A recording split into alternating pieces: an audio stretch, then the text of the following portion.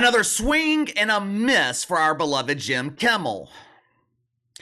Maybe my expectations were too high. Maybe it's my fault for expecting too much from Jim Kimmel. I mean, God forbid I watch his highly anticipated return to late night television. I watch his highly anticipated response to the over-exaggerated drama that he created with Aaron Rodgers.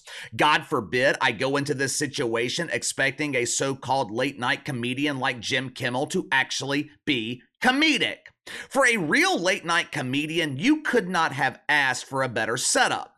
This is what comedians live for. The entire country is watching. You've got a comedic beef with the highest profile player in the NFL.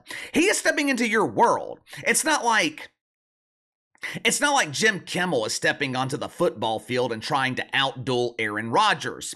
Aaron Rodgers stepped into your world. You're supposed to dominate him. You were given the added advantage of having an entire week to prepare your material. And this is what you came up with?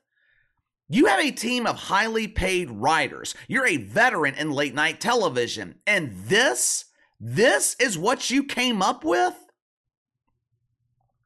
I'm a no-talent doofus, and the comedy on this channel is better than what I saw last night from Jim Kimmel. I went into this with an open mind. I mean, I don't have a cat in this fight. I know we joke a lot about Jim Kimmel here on the channel, but I was willing to give him a chance. And what did he deliver? He delivered the woke specialty, a polished turd. 7 minutes, a 7-minute monologue without a single comedic joke. Now, sure, the studio audience, they were offering their fake laughter.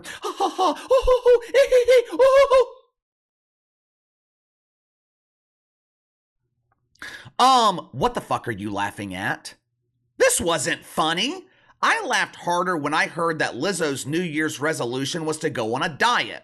I laughed harder when Meg Rapinoe booted a penalty kick 10 rows deep. Last night, Jim Kimmel made his triumphant return to late night television. Past couple of weeks, he was enjoying his annual holiday sabbatical. Now, normally during the holiday season, Jim enjoys a nice vacation with his partner in the butt bongo band, Howie Stern. Unfortunately, though, their holiday plans this year were ruined.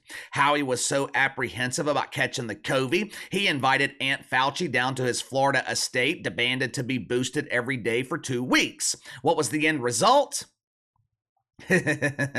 Howie came down with a bad case of the Fauci hangover. But anyway, Jimmy the Kimmel returns last night. The first thing that he addresses on the show was this situation with Aaron Rodgers. Now, just in case someone watching me doesn't know, Aaron Rodgers made his weekly appearance last week with Pat McAfee, made a joke about Jim Kimmel on the show. He claimed that Jim was worried about the release of the list of Epstein. Now, 99% of the population took this for what it was, a future Hall of Fame quarterback attempting to be funny. No one took this seriously, and if you did, that is a you problem. I guess I should say normal people didn't take this seriously from Aaron Rodgers, but Jim pretended like this was an act of war. This joke by Aaron Rodgers, it triggered feelings of pain and agony inside the emotional Jim. This has been so traumatic for my family. My wife is looking at me differently. Yeah, my guess is she expected you to take this like a man. For 7 minutes last night, Jim Kimmel delivered a painfully boring soliloquy. I will give him a little bit of credit. I mean, this wasn't as bad as Joey Coy's monologue from the Golden Globes the night before, but that's like saying that the grilled wiener isn't as bad as the raw wiener. I'd rather have neither. I put together a couple of minutes of Jim's greatest attempts at comedy last night. This was his response to Aaron Rodgers. This was the best that he could come up with, even though he had an added week to come up with it. Watch it for yourself. I suggested that if Aaron wanted to make false and very damaging statements like that we should do it in court so he could share his proof with like a judge. Because, you know, when you hear a guy who won a Super Bowl and did all the State Farm commercials say something like this, a lot of people believe it. And I know this because I hear from these people often. My wife hears from them. This is how these nuts do it now. You don't like Trump, you're a pedophile. It's their go-to move. I'm not one of those people who thinks athletes and members of the sports media should stick to talking about sports. I think Aaron Rodgers has the right to express any opinion he wants to, but saying someone is a pedophile is not an opinion. And as far as the, well, you say things about people all the time argument goes, yes, I do. It's not the same. It's not even close to the same. We say a lot of things on this show. We don't make up lies. In fact, we have a team of people who work very hard to sift through facts and reputable sources before I make a joke. And that's an important distinction. A joke about someone, even when that someone is Donald Trump, even a person who lies from the minute he wakes up until the minute he's smearing orange makeup on his My Pillow at night, even he deserves that consideration. And we give it to him because the truth still matters. And when I do get something wrong, I apologize for it, which is what Aaron Rodgers should do, which is what a decent person would do, but I bet he won't. I hope the many, many decent people out there who vote conservative or whatever you want to call what goes on now, I don't see anything conservative about any of it, but to those of you who are part of that, I want to say this, and I hope you'll listen and give it a little bit of consideration. If you are a member of a group that think it's okay to randomly call someone a child molester because you don't like what that person has to say, maybe you should rethink being a part of that group. Normally, I would do my fake laughing bit here, then dramatically stare at the camera, but this monologue was so severely lacking in comedy, I can't even give it the respect of the fake laugh. Where do we even begin here? Let's start with this claim from Jim Kimmel that people actually believed Aaron Rodgers. Who? I kept waiting and waiting for Jim to provide evidence of this claim. You heard in the clip, Jimmy Kimmel claimed that he has been exposed to these people. Where are they? If they were on social media, where are the screenshots of their tweets? You mean to tell me you could not find one example of someone taking Aaron Rodgers seriously? My favorite part of the lecture was the claim that the go-to move for conservatives is to label their political enemies as pedophiles. You know, I have never thought that about Jim Kimmel. I mean, Jim is a lot of things. He's an embarrassing failure in late night television. He's an unfunny comedian. He's sensitive. He's emotional. He can be hypocritical. The one thing I have never believed about Jim Kimmel is he's a pedophile. I didn't believe it when Aaron Rodgers joked about it, and I don't believe it now. But I thought it was hypocritical that Jim Kimmel was complaining about labels, considering the fact that his fellow deacons at Woke United Methodist, they are obsessed with labels. If you're one of those crazy people who believe that men should not be allowed to compete in the female division in sports, what do they label you? Transphobic. If you're one of those people who doesn't agree with late-term abortions, what do they label you? Religious fanatic. If you're one of those people who doesn't agree with the organization Black Lives Matter, you're a white Christian nationalist. Over the last few weeks, how many times have we seen the mainstream media compare Donald Trump to Adolf Hitler? The shitfucks are obsessed with labels until the labels are turned on them. Jim Kimmel also claimed that Aaron Rodgers has the right to speak his mind. Now, of course, as soon as Aaron Rodgers speaks his mind, Jim threatens him with a lawsuit.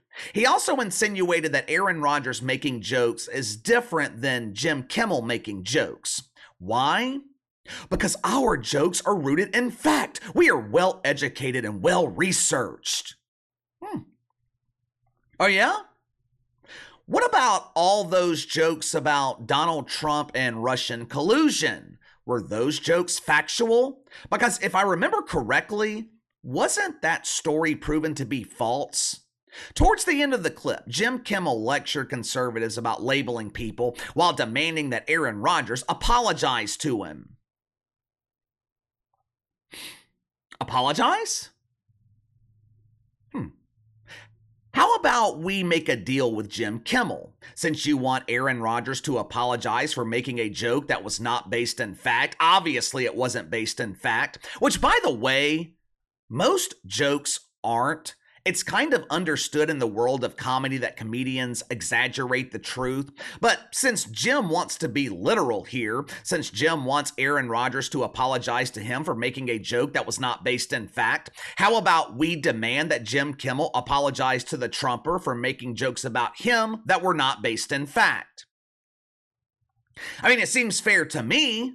Now, of course, I would rather see neither one of them apologize. I don't want to see Aaron Rodgers apologize for making jokes. I don't want to see Jim Kimmel apologize for making jokes about the Trumper. What I would like to see from Jim Kimmel is for him to write something that actually makes me laugh. But since Jim Kimmel considers himself to be so eloquent now, since Jim considers himself to be sophisticated, I am a serious late night comedian. Yes, we make jokes, but we never cross the line. Since Jim wants to lecture conservatives, since he wants to lecture us normal people on what's considered to be appropriate behavior, I found some old footage of Jim Kimmel. Now, these clips are from the 90s, early 2000s. Obviously, these were filmed before Jim became a deacon at Woke United Methodist. These were filmed before Jim Kimmel was restricted by the woke commandments. But I want you to pay close attention to the last clip in this compilation. Watch it for yourself. Feel around on the outside of the pants. You have 10 seconds to then guess what is in my pants. You should use two hands. Two hands. You've done this before, haven't you? Maybe it would be easier if you put your mouth on it. How old are you?